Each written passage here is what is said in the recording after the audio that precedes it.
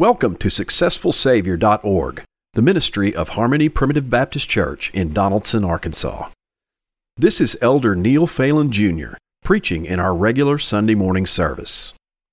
If you have your Bibles, we're going to spend some time in the Gospel of Luke this morning. Last Sunday I did speak about the Christian experience, and two sermons ago, I don't preach every Sunday now, but 2 sermons ago, I spoke on one of the characters of the Bible, and this morning I want to do that as well. I think it's good for us to look at the characters in Scripture, the people there, and to do a little cameo representation of them. There's a lot to be learned from each person that God has chosen to place in the sacred word.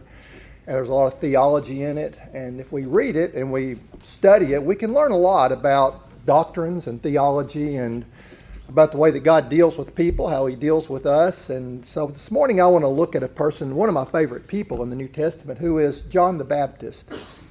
So think about him this morning, and if we go back and begin to look in the Scriptures, we find that there are 2 prophecies of him before he was ever born. One of them was 400 years before his birth.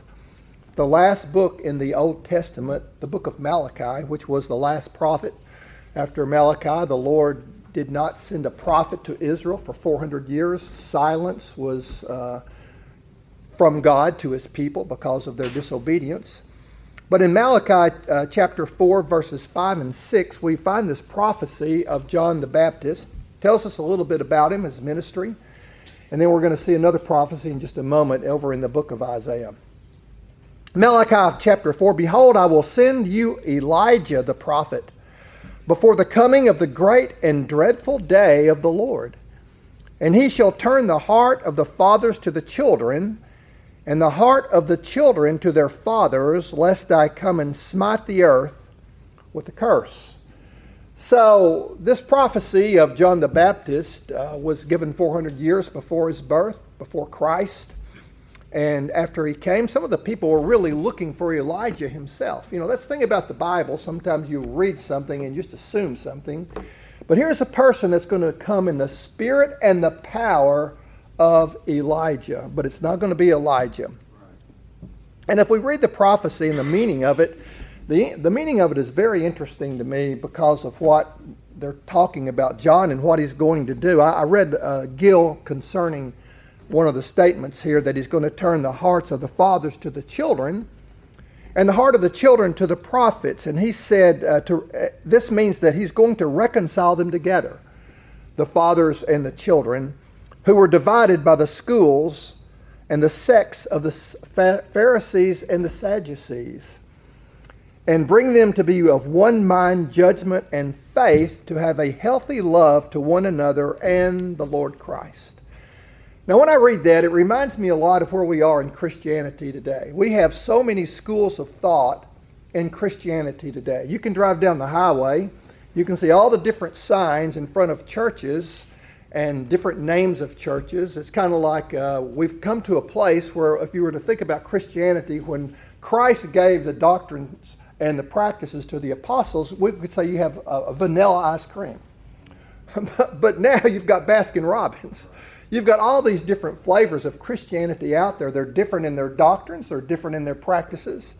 And so people kind of go to these different places and try a little taste of everything to see which one they like the best. But if we're doing what we should do, we want to get back to vanilla, don't we? We want to get back to the truth. And that's what we have here, that John the Baptist is going to come, and he's going to shed some light upon the truth of God's Word, the law and the truth that God gave to Moses in the very beginning of the Jews' religion. And he's going to turn the hearts of, now just imagine today, in Christianity today, if somebody had the power to do that, how that we would have one Christian church. There wouldn't be a variety of flavors out there. We would all understand the truth. The light would be given to us. And there is a truth, by the way. Some people look at Christianity and they say, well, you know, there's really not a truth.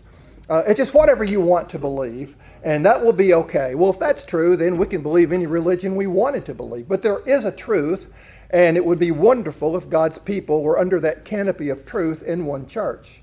But my friends, one day that's going to happen. One day we are all going to be under the canopy of one truth in one church, and we'll be with the Lord Jesus Christ. But our quest down here should be to find what the truth really is, and we do that by coming to church, and also by reading the Word of God. There's a lot of people that go to church every Sunday, but they never read the Word of God. And so what they know is what they've been taught by men, that of all the different flavors. If you don't, that's why I ask you when I come into the pulpit, I say, open your Bible up. This is what I'm going to be preaching from, and I want you to read it for yourself, because I'm a stickler about preaching from the Scriptures. When people begin to start speaking in the church, or somebody's going to be a minister, sometimes I see people get up and they talk about things. But a preacher is supposed to do like Jesus Christ did. If you'll read in the New Testament where Jesus Christ went into the temple, what did he do? He opened the book, and he read from the book, and he explained what he read to the people. And that's what a minister is supposed to do. Open the book, read from the book, explain it to people what the book means. Now, if I were to read something and it says the sky is blue, and I got up here and I read the sky is blue, and then I said, well, the sky is not blue, it's green or it's yellow, you would know that I'm not telling you the truth. So I think when you come to church, you should bring your book. You should bring a notepad. This is a time for you to learn something from the Word of God that you can take home and study for yourself. So anyway, that's what he was going to do. And also he says, lest I come and smite the earth with a curse. So here is, a statement about something that's going to happen when this person coming in the spirit and power of Elijah, God is going to deal with some people in a very strong way. And if you'll recall the history of the Jewish people, when Christ came, he told them that their temple was going to be destroyed and that he would rebuild it in so many days, 3 days. He spoke of his own body being the temple of God's people. But they didn't like it when Jesus Christ would speak about the destruction of their temple and of Jerusalem. In one place in Luke chapter 21, Jesus said, then let them which are in Judea flee to the mountains, and let them which are in the midst of it depart out. And let not them that are in the countries enter thereinto, unto them which are with child, and to them that give suck in those days, for there shall be great distress in the land. Now here we have a continuing theme, 400 years before Christ came, 400 years before John the Baptist, and then Jesus himself begins to preach the same thing. And here's great light that's coming to the Jews. They're being told about the destruction of Jerusalem. They're being told about God's impending judgment upon them for their false doctrines, practices, turning away from the Word of God. And so John the Baptist is playing a key part in the teaching of God's people in that day. I think in many ways Christianity, again, is like that people, many of God's people, they're Christians. They'll say, I'm a Christian, but if you ask them what they know about this book, they've never read it. I believe a person who says that they're a Christian should be a student of God's Word. They should be reading it. They should be trying to understand it. This is a book that the God who created heaven and earth has given to his people to read about him, who we are, where we came from, why we're here, and what our purpose here on planet Earth. And it's very important for us as God's people to be students of God's Word. And I believe in a former day, before we had all the entertainment that we have today, before we had Netflix and we have all the TV entertainment and the movies and everything going on today, people were more students of God's Word. It's something that they enjoyed doing. Now, I remember when I was young, I kind of tried to spend a little time reading the Scriptures, and I really didn't do a very good job of it. I'm going to be honest with you, because I was a kid. I was involved in everything I wanted to do and like doing things. But when I became older, I wanted to know something about the Word of God. I guess you could say God dealt with me. I hope He deals with you as well. I hope that He touches your heart and causes you to want to search out the Word of God. So even the Apostle Paul said, when I was a child, I thought as a child. But he said, but when I became a man, I put away childish things. So we need to put some childish things away and be students of the Word of God. But anyway, this is a prophecy concerning the coming of John the Baptist, what he's going to do, and the impending destruction of Jerusalem. Now, the second prophecy we have of him, and there's a lot about John the Baptist. We could spend quite a bit of time this morning, but I'm going to try to be as brief as I can, is over in the book of Isaiah. Now, this is 700 years before his birth. Now, somebody that's prophesied 700 years to come, you know he's going to have a key role in the Scriptures as well as in our heritage as Christians. So in Isaiah chapter 40, verses 1 through 5, we find Isaiah making this statement, comfort ye, my people. Most of you know that passage of Scripture, that the Lord wants to comfort his people. And I believe that's the message of the gospel, my friends. The message of the gospel is to comfort God's people. You know, if I'm going to stand up here and dangle you over hell and tell you that if you don't do something today, that's not going to comfort you, is it? If you walk out this building, I love what Elder Doherty used to talk about when he first became a member of the church. He was in a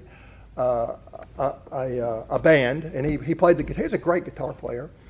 And he said he was on the stage one night, and he was playing some music, and he had his band there, and they were really good. I think they were going to be on the Grand Ole Opry or something, and they were really good. And he said, I was up there, and he said, suddenly, something came. And I'm not saying there's anything wrong with playing music. We got some musicians here, so I'm not saying anything wrong about that. But I'm talking about his experience, okay? He could have been a pharmacist and was convicted when he was in practice, but the Lord was going to call him to be a preacher. But anyway, he was up there with this band, and he said, suddenly something came over him, and he said, I felt like just a worthless sinner. He didn't even go to church, by the way. And he said, I had to leave. He said, I put my instrument down, and we were about to perform, and everybody got upset at me in the band because I walked out. And anyway, he said, I didn't know what was wrong with me. And of course, we know what was wrong with him, don't we? The Lord was dealing with him. When the Lord deals with you, and he begins to convict your soul that you're a bankrupt, guilty sinner, which you are, you may not know it this morning, but by the way, you are. Maybe the Lord has convicted you or will. But anyway, he wanted to find out what was wrong with him. He thought he was sick. So he went to this preacher. And he and his wife sat in the room with the preacher. And the preacher said, now, if you don't accept Jesus right now, and you walk out that door, and you're run over by a car, he said, you're going straight to hell. Well, Brother Doherty said, I thought about that. And he said, me and my wife, we didn't do anything at that moment. He said, we just got up and walked out, and we were walking across the road. And he said, I looked at my wife, and he said, you know, I'm not sure what I believe right now. But he said, I know what I don't believe, and I don't believe that. Well, the Lord had shown him that, you know, he was such a sinner, there wasn't anything he was going to be able to do. I mean, how can one sinner get another sinner out of hell? You know, they've got this story that's gone around that we've got the gospel rope here this morning, and I'm going to throw the gospel rope. You're down in a pit, and you're down there. If you don't lay hold on this gospel rope this morning, and you don't let me pull you out of the pit, then you're going to hell. Well, the problem is I'm a sinner just like you. I'm down in the pit too. We need somebody at the top of the pit that's got the rope that's not a sinner. And that person is Jesus Christ. And he doesn't throw the rope down for you to lay hold and get out. He goes down in the pit and he carries you out. We're passive in our salvation. So that's a message that I think is not comfort ye, my people. Comfort ye, my people means that you are a sinner and there is nothing you can do. You're a bankrupt, guilty sinner. You got nothing to pay. You may say, well, I've got something to pay. I've got some good works over here, and I'm going to take these good works and I'm going to pile them up, and they're going to be heavier than my bad works. Well, the problem is if you've just got one bad work, then you're still a bankrupt, guilty sinner. Somebody's got to clean you good enough to get to heaven, and the only person that can do that is Jesus Christ. Comfort ye, my people means that you are a sinner. But Jesus Christ is a Savior. And in spite of your sin, Jesus Christ saved you. And your evidence is the fact that you love Him and that He has convicted you of your sin. You don't find people that are not convicted of their sins asking Jesus to forgive them. But people that Christ has convicted of their sins, a poor people. You know, Jesus spoke to poor people. Blessed are the poor. Blessed are the poor. Blessed are the meek. Those are the people that are blessed, the people that God has touched and shown them their sins. And we call upon Him. We thank Him for what He has done. That's the message of God's grace. That comforts my heart. I've been in both camps. I've believed two things. And when I came to see what God's grace was, God convicted me. I recognized there was nothing I could do. Then I could say, nothing in my hand I bring, simply to the cross I cling. That's the message of comfort that we find. Comfort ye my people, saith your God, speak comfortably to Jerusalem, and cry unto her that her warfare is accomplished. Our warfare is accomplished by Christ, that her iniquity is pardoned. She has received of the Lord's hand double for all her sins. And here's the message of John the Baptist, by the way. The voice of him that crieth in the wilderness. My friends, today, when you preach the true message of God's grace, I believe you're a voice crying in the wilderness. This world today rejects what grace really is. We've got too many trained professors in a religion that deny the sufficiency of Christ's death. They'll tell you that Jesus Christ is Jesus Christ, but they'll tell you that the only way you're going to get to heaven is by Jesus Christ and through them. We don't need them. The only person we need is the person of Jesus Christ. So I feel like many times we're a voice crying in the wilderness. Again, I say Christianity is much like it was in the days of Christ. Truth is hard to find. There are so many other messages in the world today that it's hard to find what the truth really is. The voice of him that crieth in the wilderness, prepare ye the way of the Lord, make straight in the desert a highway for our God. So this is going to be what he's going to do. And he's going to prepare a people for the Lord. Now that was John Baptist's ministry, basically. He was they called him the harbinger, the one that came before Jesus Christ. He was going to be the one that was going to announce Jesus Christ. He's going to baptize Jesus Christ. And he's going to point God's people to Jesus Christ to follow him. He said, I must decrease, Jesus Christ said, he said, I must decrease, he must increase, speaking of the person of Jesus Christ. So John the Baptist is going to decrease. He's going to do his job, and then Christ is going to increase. So he's going to preach to people. He's going to call upon them to repent. He's going to give them light. He's going to point them to Christ. And there you are going to find the very beginning of the New Testament church. These people that John baptized. Many of the first Christians were people that John the Baptist had baptized. So here we find a prophecy of him 700 years before his birth. Now, there are two places in the New Testament that prophesy of him and his ministry as well. So we've looked at two prophecies in the Old Testament. Now let's look at two in the New Testament. And that's why I wanted you to go to the Gospel of Luke. So we're going to go to chapter 1. And this prophecy is from an angel. Now, do you think the angel's testimony of him is going to be any different than what we read in Isaiah and Malachi? It's going to be exactly the same thing. And then we're going to hear his father prophesy of him here in just a moment of his ministry and what he's going to do. So Luke chapter 1, I'm going to read a little bit for you. So pay attention. Stay with me this morning, because sometimes when you start reading, people kind of get distracted. But in Luke chapter 1, we're going to begin reading in verse 5. There was in the days of Herod, the king of Judea, a certain priest named Zacharias of the course of Abiah, and his wife was of the daughters of Aaron, and her name was Elizabeth. So they both had the lineage of the priesthood. And so they were both righteous before God, walking in all the commandments and ordinances of the Lord blameless. So they were very, very good people. You can say that about some people. These are very, very good people. They were faithful to God's house. They were faithful to the ministry in which God had called Zacharias into. And here's a great blessing here too. Now, I preached on a sermon several years ago about how that they had remained in God's house. They had had no children. You know, they've been praying for children all of their life. And in their old age, they're going to have a child. So my message was, be faithful in God's house. Blessings are yet to come. So we got to be faithful and patient sometimes before we receive many of our blessings.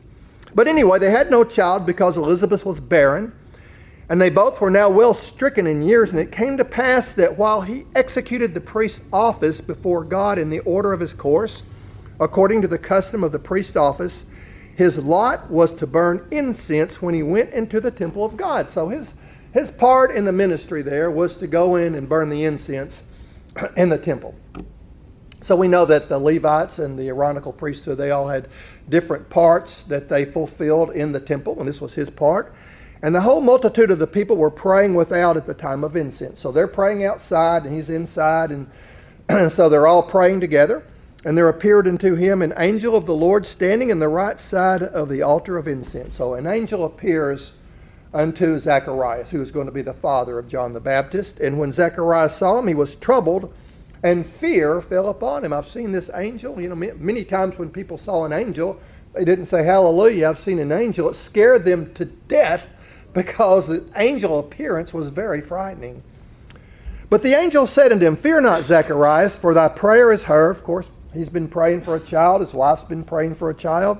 A lot of times our prayers aren't answered for many, many, many years. You may have a prayer you're praying right now, and you may not see the fulfillment of it till your very last day. Who knows? But sometimes, but I like what it says, the Lord is not slack concerning his promise. So anyway,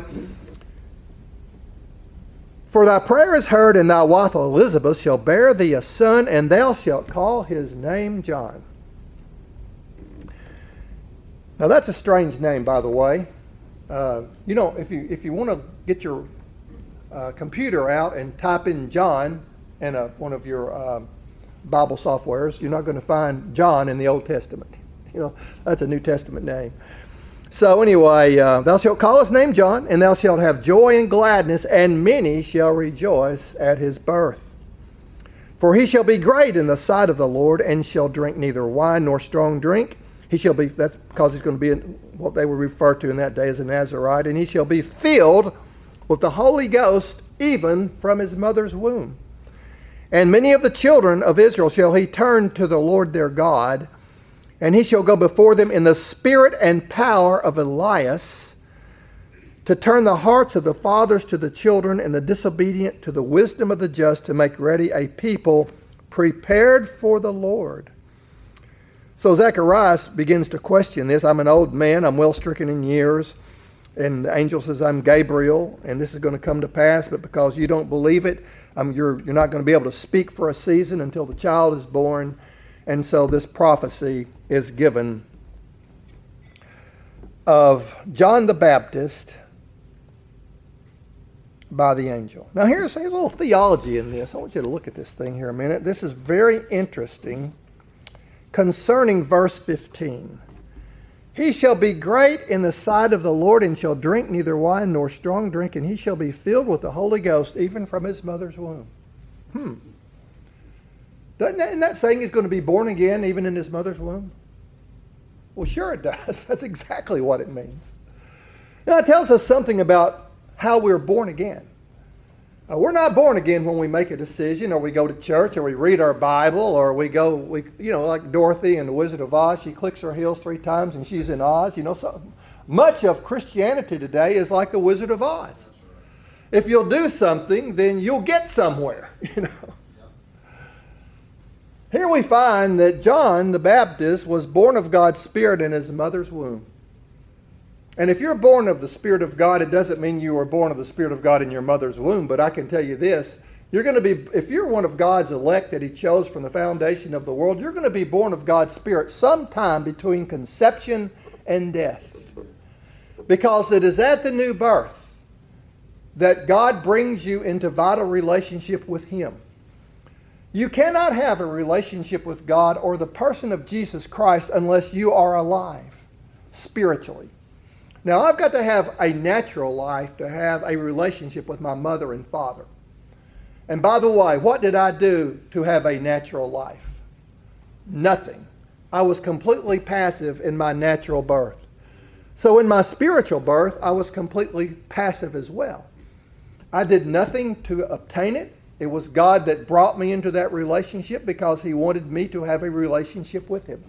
And now that I am alive, that I have a relationship with God, now I can speak to him. I can talk to him. I want to. I want to pray to him. That's what Paul wrote in the book of Romans when he said, now we cry, Abba, Father. We call upon the Father because we are born again.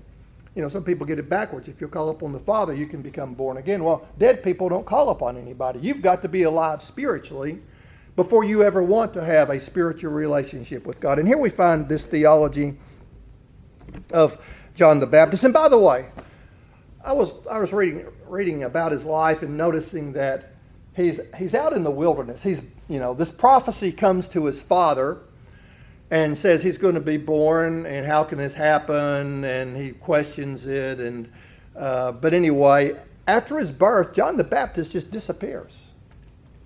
I mean, he's not even around the family or anyone. He's out in the wilderness. Out in the wilderness. He comes into town one day, and he's wearing leather skins. And he's eating wild locusts and honey. He doesn't have his little suit and tie on like I do this morning in church. He's not one of these preachers that's all dressed up and been to some theological school and been trained by people. God called him and gave him a gift, and I believe that's the way that it happens today. So he shows up, and how in the world, he's been out in the wilderness. He's not been going to church and listening to the Sadducees and the Pharisees preach. He's not been going through any of their rituals. How in the world did he become a child of God? Not only is he a child of God, he is a prophet of God. You see how God works in our lives? He works sovereignly in the life of every individual person. So here he comes into town and he's preaching, and he's already born of God's Spirit. There's so much theology in that concerning how people are born again and how we become children of God, that over in John chapter 3, a very familiar passage of Scripture that people talk about a lot. They'll talk about John 3:16. We're going to turn over there just for a moment. But in John 3:16, it says, and we can basically quote this, "For God so loved the world that he gave his only begotten Son, that whosoever believeth in him should not perish but have everlasting life." Now we're going to read that. We're going to come on down a minute and see how people are born again. But first let's look at this. "For God so loved the world that he gave his only begotten Son, that whosoever believeth in him should not perish." Now, if you're just casually reading that, you might think that it says if you'll just believe in God, you'll have everlasting life. Right? That's what's commonly taught in Christianity today. But you see, that's not what it's teaching. For God so loved the world. Now, which world does he so love that he's going to give everlasting life to? Let's say planet Earth. He loves planet Earth so much he's going to give everlasting life to planet Earth. Is that the world? No. This word world is translated from cosmos, and it's used in different places in the New Testament. This is a specific world that he so loved. It is a world of people that he chose before the world began, referred to in Scripture as my elect. A chosen people that God chose before the world began, and that he sent his Son to die for those very same people. That whosoever believeth in him. He didn't say whosoever will believe in him. He says whosoever believeth. Your belief is the evidence of the fact that Jesus Christ loved you. You are a part of the world that he loved. Now you believe because you've been brought into a vital, living relationship with God through the Holy Spirit at your new birth. So, whosoever believeth him. Now, let's read down a little bit further. Let's go back a little bit, to see Nicodemus that comes to see Jesus Christ at night. And Jesus said, "Verily, verily, I say unto thee, except a man be born again, he cannot see the kingdom of God." See, Jesus Christ is talking about the new birth in this whole chapter. If you're not born again, like John the Baptist was, I'm going to stay with my theme here this morning. We're talking about John the Baptist, but we're learning some theology from him, right? John the Baptist, born again in his mother's womb. Jesus said, if you're not born again, you cannot see the kingdom, which means you cannot see or understand spiritual things. You cannot understand the Scriptures. You cannot understand the preacher. You can't read the Bible and get anything out of it. You have no desire for God. You do not love God. You do not love Jesus Christ. You might say, well, I thought everybody did that. No. Randy was praying this morning about how wicked the world is. Do you think those people are lovers of Christ? Do you think they love you? No. They'd put this place out of business if they had an opportunity because they do not belong to God. They are not of God's elect. That bothers some people. They'll claim that God chose Israel, but when you begin to talk to them about election, that he chose a particular people, they got a problem with that. And isn't that that's kind of confusing to me.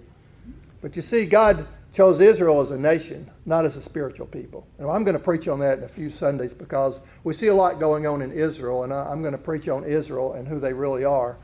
But right now, I'm talking about God's people being born again. Now, Nicodemus, he said, you cannot see the kingdom of God. Now, Nicodemus is confused about that statement. He says, how can a man be born when he is old?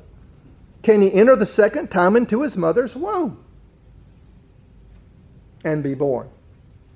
Jesus isn't talking about a natural birth. He's talking about our spiritual birth.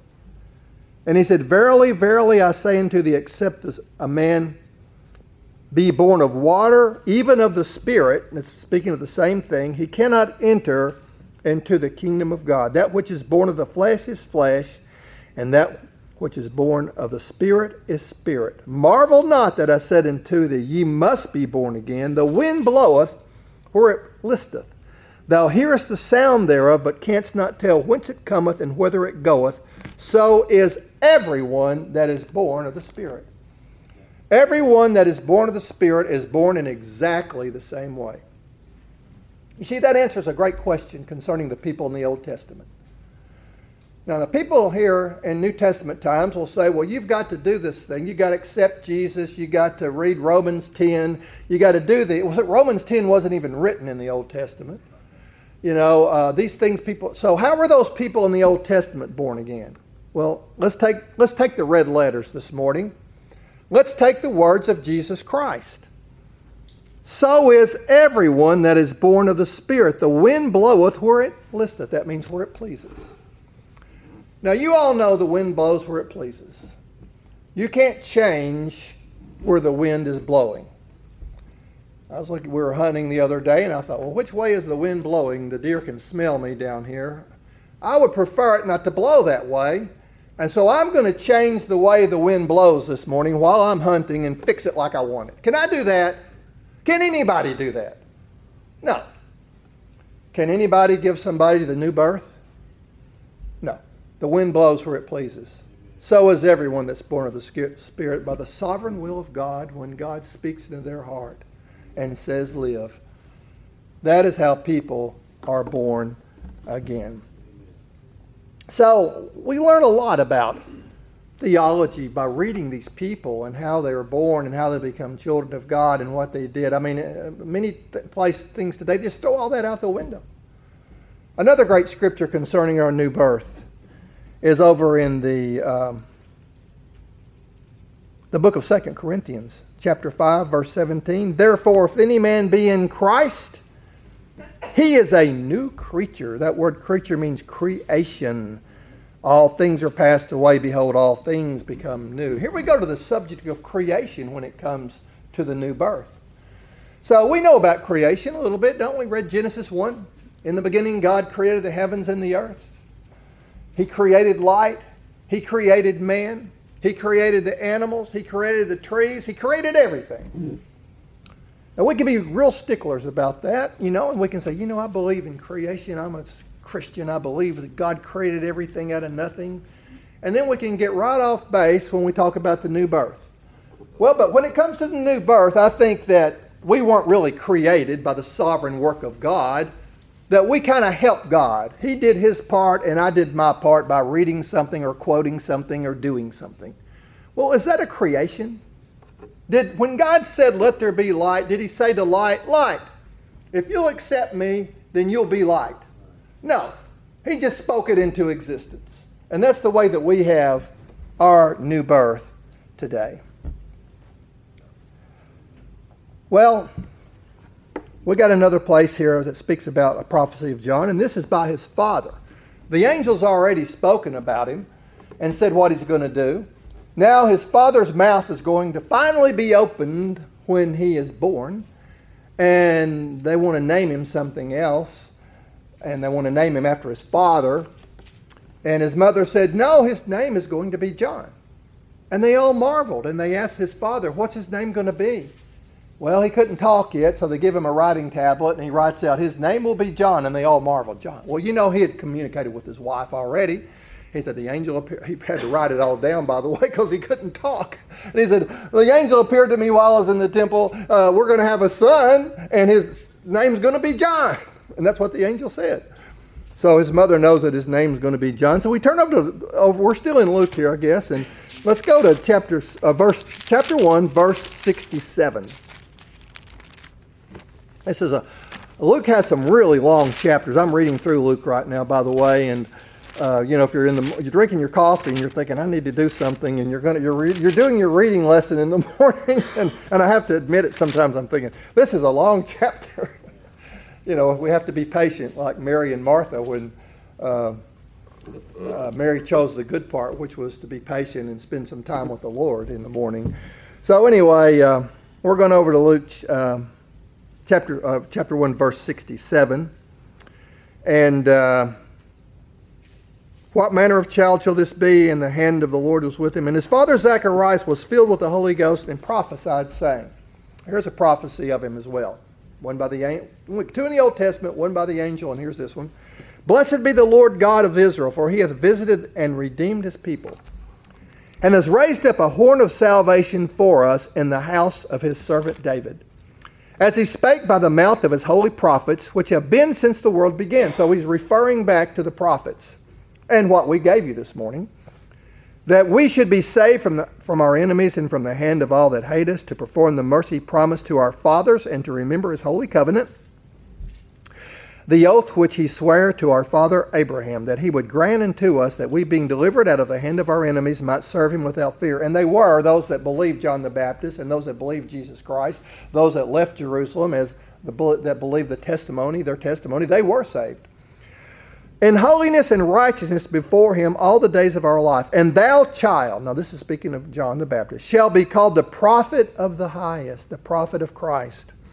For thou shalt go before the face of the Lord to prepare his ways. Again, he's going before Christ. He's preparing his ways, preparing a people to become the first members of the Christian church. Verse 77, to give knowledge of salvation to his people by the remission of their sins, through the tender mercy of our God, whereby the dayspring from on high hath visited us, to give light to them that sit in darkness, and in the shadow of death, to guide our feet into the way of peace. And the child grew and was waxed strong in spirit, and was in the deserts till the day of his showing unto Israel. Two verses here I want you to look at concerning John the Baptist and what he was going to do. He's going to give knowledge of salvation unto his people by the remission of their sins. Did it say that he was going to save them himself? No. He's going to give knowledge of salvation. That's what the minister does when he comforts God's people.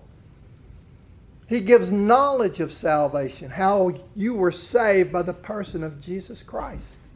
There's a great comfort in that, by the way, that if you've not heard the message of God's grace, that you can really be tortured by wondering if you've done enough good things in your life to be able to live with God in heaven. You can fear hell every day. And I've known of people that have feared hell every day. They've laid awake on their bed at night, worried about whether or not they're going to make it to heaven or not. But we want to give knowledge of salvation for you to understand what Christ has done for you. That was his message.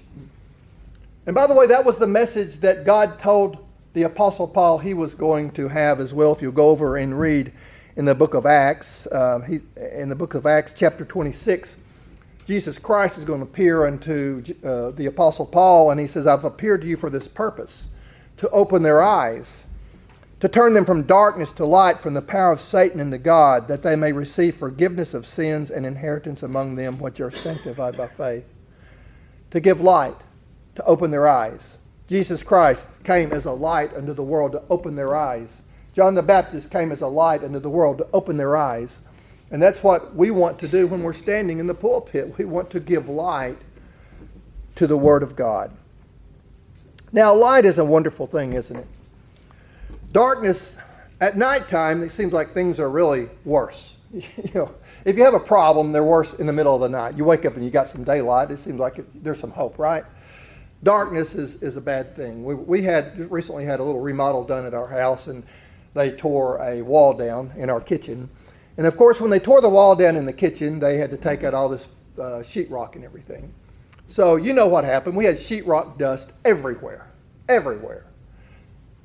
Even in our hair. We had it all over us. But we kept cleaning the floor, and finally we had some company coming over one night, and we thought, well, we got the floor pretty clean. I got up the next morning and the sun was shining that light through that back window, and I looked down at that floor and I'm thinking, we got as much light. Still got this dust all over the floor. Light reveals things that are otherwise hidden. I don't know if you ever tried to read something and you need a little bit. I'm getting older now, and if I read something, I got to have a lot of light to be able to see it. But I've noticed how important light is even when you're reading, the older that you get. But he's going to come and shed light. And that's what the gospel is. It's light. It sheds the light upon our hearts. It shows us our sin. It shows us who Christ is that dwells in our hearts. The Apostle Paul over in 2 Timothy 1, Brother Dan was preaching over here a few Sundays ago over in 2 Timothy. And I love what Paul told the young minister Timothy. And I think he told Timothy this because he wanted Timothy to never stray from what the purpose of the gospel is. That's one thing that as ministers, our Brother Dan is my son in the ministry. I'm his father in the ministry. And I called upon this church to ordain him. I felt like he had a gift after he began to speak.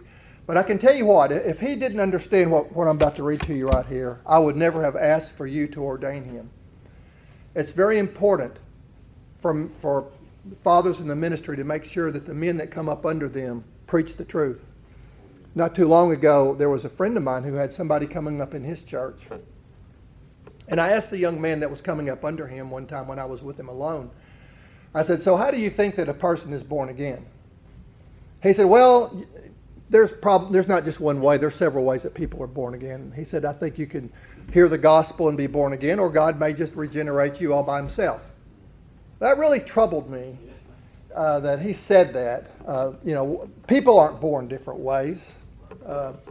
So I didn't say anything to the man, to his father in the ministry. He was a friend of mine. I thought, well, I'll let him take care of that himself. The young man began to speak in the church, and he was finally ordained and did speak in the church for several years. But finally, when it all came to pass, he left the old Baptist church because he began to preach things that were not in the Scriptures. He did not believe, basically, the doctrine that we believe about the work of Jesus Christ and how that we are born again by the immediate work of the Holy Spirit. So he left. He departed. He never really got it. He never really understood this passage of Scripture. So over in the book of 2 Timothy, chapter 1, Paul says to Timothy, be thou not thou therefore ashamed of the testimony of our Lord. Now you may say that he's saying don't be ashamed of Jesus. But he's saying more than that. He's saying don't be ashamed of the truth of God's Word. The truth of God's Word, even among many Christians today, is disdained. When you talk about a person being born again by the immediate work of the Holy Spirit and that the preacher has nothing to do with it, that's an offense unto many men today. Because they insist that without them, nobody can go to heaven. I know that because I've been among some of them that basically cast me out because of what I believe, of this verse right here. Notice what he says. Don't be ashamed of the testimony of our Lord, nor of me as prisoner, but be thou partaker of the afflictions of the gospel according to the power of God. Who hath saved us? Who saved us? God saved us. The church didn't save you. Your preacher didn't save you. The Bible didn't save you. The Scriptures didn't save you. Jesus said, search the Scriptures, for in them you think you have eternal life. But they are they which testify of me. You see, the Pharisees and the Sadducees believed the Scriptures were what saved you and gave you spiritual life. And that's the belief of, humanity. You leave man to himself, and he's going to put himself in the picture, isn't he? He's going to elevate himself to the person of Jesus Christ, that he himself is a part of your salvation, when he himself is a bankrupt, guilty sinner, who has saved us and called us with a holy calling. That holy calling is not the gospel call. It doesn't come from the mouth of a sinner. The holy call is the call that comes from the mouth of God. That's when you're born again. He called you with a holy calling. He called John the Baptist with a holy calling when he was still in his mother's womb. I believe he called the Apostle Paul when he was on the road to Damascus, threatening out slaughters, putting Christians to death, and Jesus Christ appeared to him and said, "Saul, Saul, why persecutest thou me?" And he said, "Who art thou, Lord?" He didn't know who he was, but he knew he was Lord. A few minutes later, he was singing a different song, wasn't he? "Lord, what would thou have me to do?" Putting Christians to death one minute, and the next minute saying, "Lord, what would you have me to do?" Was there not a miraculous change that occurred at that point? Was anybody preaching to the Apostle Paul when he was born again on the Damascus Road? Was anybody passing out any tracts? Was anybody asking him to accept Jesus? Was anybody asking him to read something in the Bible? No, God dealt with him sovereignly and changed him on the spot, and that's the way he does every one of us. Somebody might say, "Well, that was special on that occasion." Jesus was there. He's there every time. It may not be on the road to Damascus, but when you're born again, he's there. What about the thief on the cross? There were two of them, by the way, one on the right and one on the left. You read one gospel account of them, and they were both gnashing Jesus Christ in his teeth. They were saying, you saved everybody else. Save yourself. Save us. But suddenly one of them had a change of heart.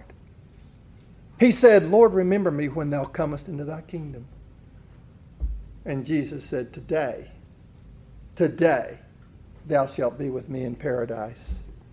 What changed that man? Jesus is over there. He's dying. He looks like a miserable failure, hanging on the cross and dying, put to death by Roman soldiers. How could one man change his heart and suddenly ask Jesus to remember him? By the way, he didn't get to go to church before he got down from the cross, did he? Or recite any words. God changed that man on the spot. You see how God works in our lives? Wouldn't we be able to give God more glory if we said, "You did it and I did nothing"? Wouldn't Jesus Christ receive more glory if we said, "I'm nothing but a bankrupt, guilty sinner, and you, in spite of my sin, chose me before the world began. You saw every bad thing I was ever going to do. And in spite of myself, you still loved me, and you still died for me upon the cross"? Wouldn't that give him more glory for me to say, "Well, he did his part, but I accepted Jesus, and I'm a Christian today"? That may sound pious to people, but it's an insult to Jesus Christ for you to take any credit in your salvation, for he paid it all. We sing that song, "Jesus paid it all." A lot of people sing "Jesus paid it all," but they don't really believe he did. They believe that Jesus made the down payment, and now you're supposed to come along and you're supposed to finish it up. Well, hallelujah. I'm sure God's going to give you a star when you get to heaven for doing your part. No. No. Get me wrong. I think there's a lot of God's people that believe they did their part. That doesn't mean they're not a child of God. Doesn't mean they don't love Jesus Christ. But it does mean that they need some light. Notice what else he says. Called us with a holy calling, not according to our works. Well, you'd think people would understand that. If you read a scripture or you recite something, you accept Jesus or you're baptized, that's your works. And by the way, you should have your works. Somebody might say, "Well, you primitive Baptists, you just preach. You're not supposed to do anything." No, you should confess Christ. You should be baptized. You should follow him. You should do good works. But don't think that any of those things are going to do what Jesus Christ did. Isn't that what the prophet said? All of our righteousness are nothing but filthy rags. Now, your righteousnesses are good things, but you hold them up in the face of the Heavenly Father, to pay for one of your sins, God looks at that as a filthy rag. You've just insulted God the Father for offering His Son, and you've just insulted the Son because He died for you if you're going to offer up your works to God. Not according to our works, but according to His own purpose and grace, which was given us in Christ before the world began. Isn't that what it says, Ephesians 1 and 4, that we were chosen in Christ before the world began? That God chose His people before the world began. You know, Scripture really not that complicated if you just believe what it says. Just believe what it says. But now is made manifest, or it's been revealed by the appearing of our Savior Jesus Christ, who hath abolished death, and hath brought life and immortality to light through the gospel. What does the gospel do right there? He just told you it gives light. Light upon the salvation you already have, how you got it. Light upon the Christ that dwells in your heart. Light upon our sins. Light. Light's a great thing. I'll have to use my illustration I always use when we're talking about light. That I was over at the gymnasium a few years ago looking for some trophies that our high school basketball team had won, and Coach told me they were under the bleachers, and I went under the bleachers and couldn't see them anywhere. I came back out and I said, "There's no trophies under there." He said, "Yeah, they're under there." He handed me a flashlight, and I went under there, crawled up under there right where I was, flicked on the flashlight, gold and silver trophies all under there, just shining like everything. You know, that light didn't cause those trophies, didn't make those trophies or create those trophies. That light just revealed something that was already there. And that's what the gospel does. It reveals the Christ that dwells in your heart, that's already there, that took up His abode by His sovereignty, not by your allowing Jesus in. Somebody said, "Well, just let Jesus, He's knocking on your door, let Him in your heart." No, Jesus goes where He wants to go.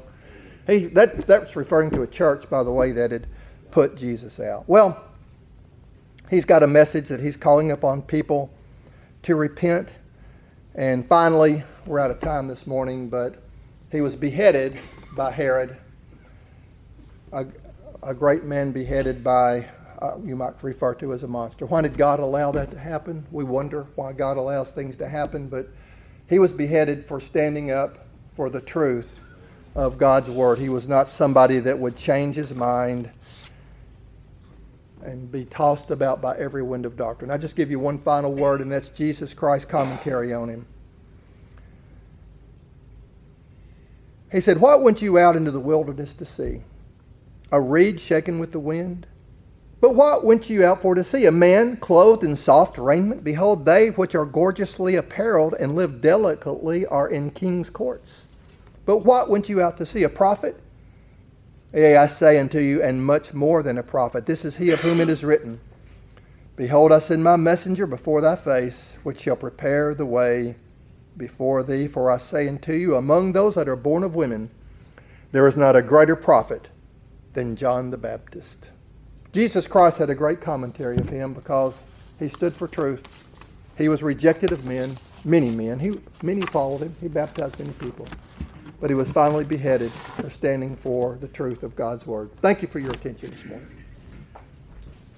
Well, I was very blessed by that sermon. I needed to hear it. It was a lot of meat and potatoes doctrine, much of which is rejected today. Brother Sonny made mention of John 3:16 and the world that is mentioned there, and I think that's a bit of a stumbling stone for a lot of people based on what is broadly taught about that. And many will just say, look, world means world, it means all of humanity. That's just what it means. Everybody knows that's what world means. That's not the case. And I'll give you a Bible study to do this week if you question that. John 17:9, the high priestly prayer, the Lord Jesus Christ makes this statement. I pray for them, I pray not for the world. He's got two different groups of people there. Them and the world. That verse alone completely destroys the assertion made broadly in Christianity that world always means all of humanity. It does not mean it in John 17:9. And if that's sufficient to open the door of your curiosity to make you say, maybe I need to look into this matter of world a little bit more, maybe what these old Baptist ministers have been saying about this, there might be something to that, that's a good place to explore it. It does not mean that. He also made the comment, something about this gospel rope and being in the pit and the gospel rope. And that is a very common metaphor in Christianity. It's actually commonly used by Calvinists, not just the Arminians, but Calvinists who we get lumped in with a lot. Well, y'all believe tulip and y'all believe the doctrines of grace. Aren't y'all really the same as the Calvinists? Well, Calvinists use this metaphor a lot. It's a terrible metaphor to represent salvation, right? As you said, people sing Jesus paid it all. And lots of people sing that, but they don't really believe it. What they mean is Jesus bought the rope. Yeah. He ain't going to do any pulling or anything. I guess he's handing the rope to me and Sonny, and we're at the top of the well. We're trying to pull people up. Well, Jesus didn't get anybody out of the well if all he did was buy the rope, right? By the way, if you're down in that pit, and we're just sinners too, by the way. We didn't get saved and get up out of the well so that we could become an eternal Savior of somebody through our efforts. That's not the way it works. Jesus Christ is the one and only Savior of men in an eternal sense. That's just all there is to it. You say, well, I'm down there. Yeah, don't you have to grab the rope? Don't you have to hold on to it and let Jesus pull you up, or let Brother Dan and Brother Sonny pull you up? Well, there's a lot of problems with that. You'd have to see the rope, first of all, right? You'd have to hear it. Hey, grab hold of the rope. You'd have to have a desire to grab the rope. You'd have to have the strength to hold on to the rope. You'd have to hold on it till we pulled you out of there. There's a whole lot of stuff you got to do under this metaphor, and that has nothing to do with how God saves sinners. Because you're dead. You're spiritually dead. And the only one who can speak life into someone who's spiritually dead, a man who can't see, he can't hear, can't grab a rope, can't want a rope, can't even understand his situation, is someone who's had life spoken into them by God himself. That's what we believe. So that's a really important point of distinction between us and even others that are in the sovereign grace camp who say they believe tulip. When you start scratching beneath the surface on their doctrine, they believe Arminian things just as well. You got to hold on, you got to grab the rope, you got to want the rope, all that stuff. That's not how it works. It works by being born again, and that really pictures conception, the instantaneous imparting of life. And we didn't have anything to do with that in our natural lives. We don't have anything to do with it in our spiritual lives. But if you're someone today who says, these things are of interest to me, I hear about the Lord Jesus Christ, that sounds abundantly wonderful to me. I see that I'm a sinner and I need God's grace. And the sound that there is a Savior sent from God, whose name was Jesus, is abundantly wonderful to me. I can tell you, you would only feel that way in sincerity if you were already born again. And that's why you can enter into that peace. What I just told you didn't impart life to anybody. But if you have life, you can see that light, and you can enter into the joy of it. I pray it's a blessing to you. Thank you for listening to SuccessfulSavior.org, the ministry of Harmony Primitive Baptist Church. This has been Elder Neil Phelan Jr. preaching from one of our regular meetings. Come and join us as we worship God in the simplicity of Christ every Sunday morning at 416 North Hall Street in Donaldson, Arkansas. At Harmony, we don't have many things that are so common in the religion of our day, but we do have a successful Savior. We invite you to come and see.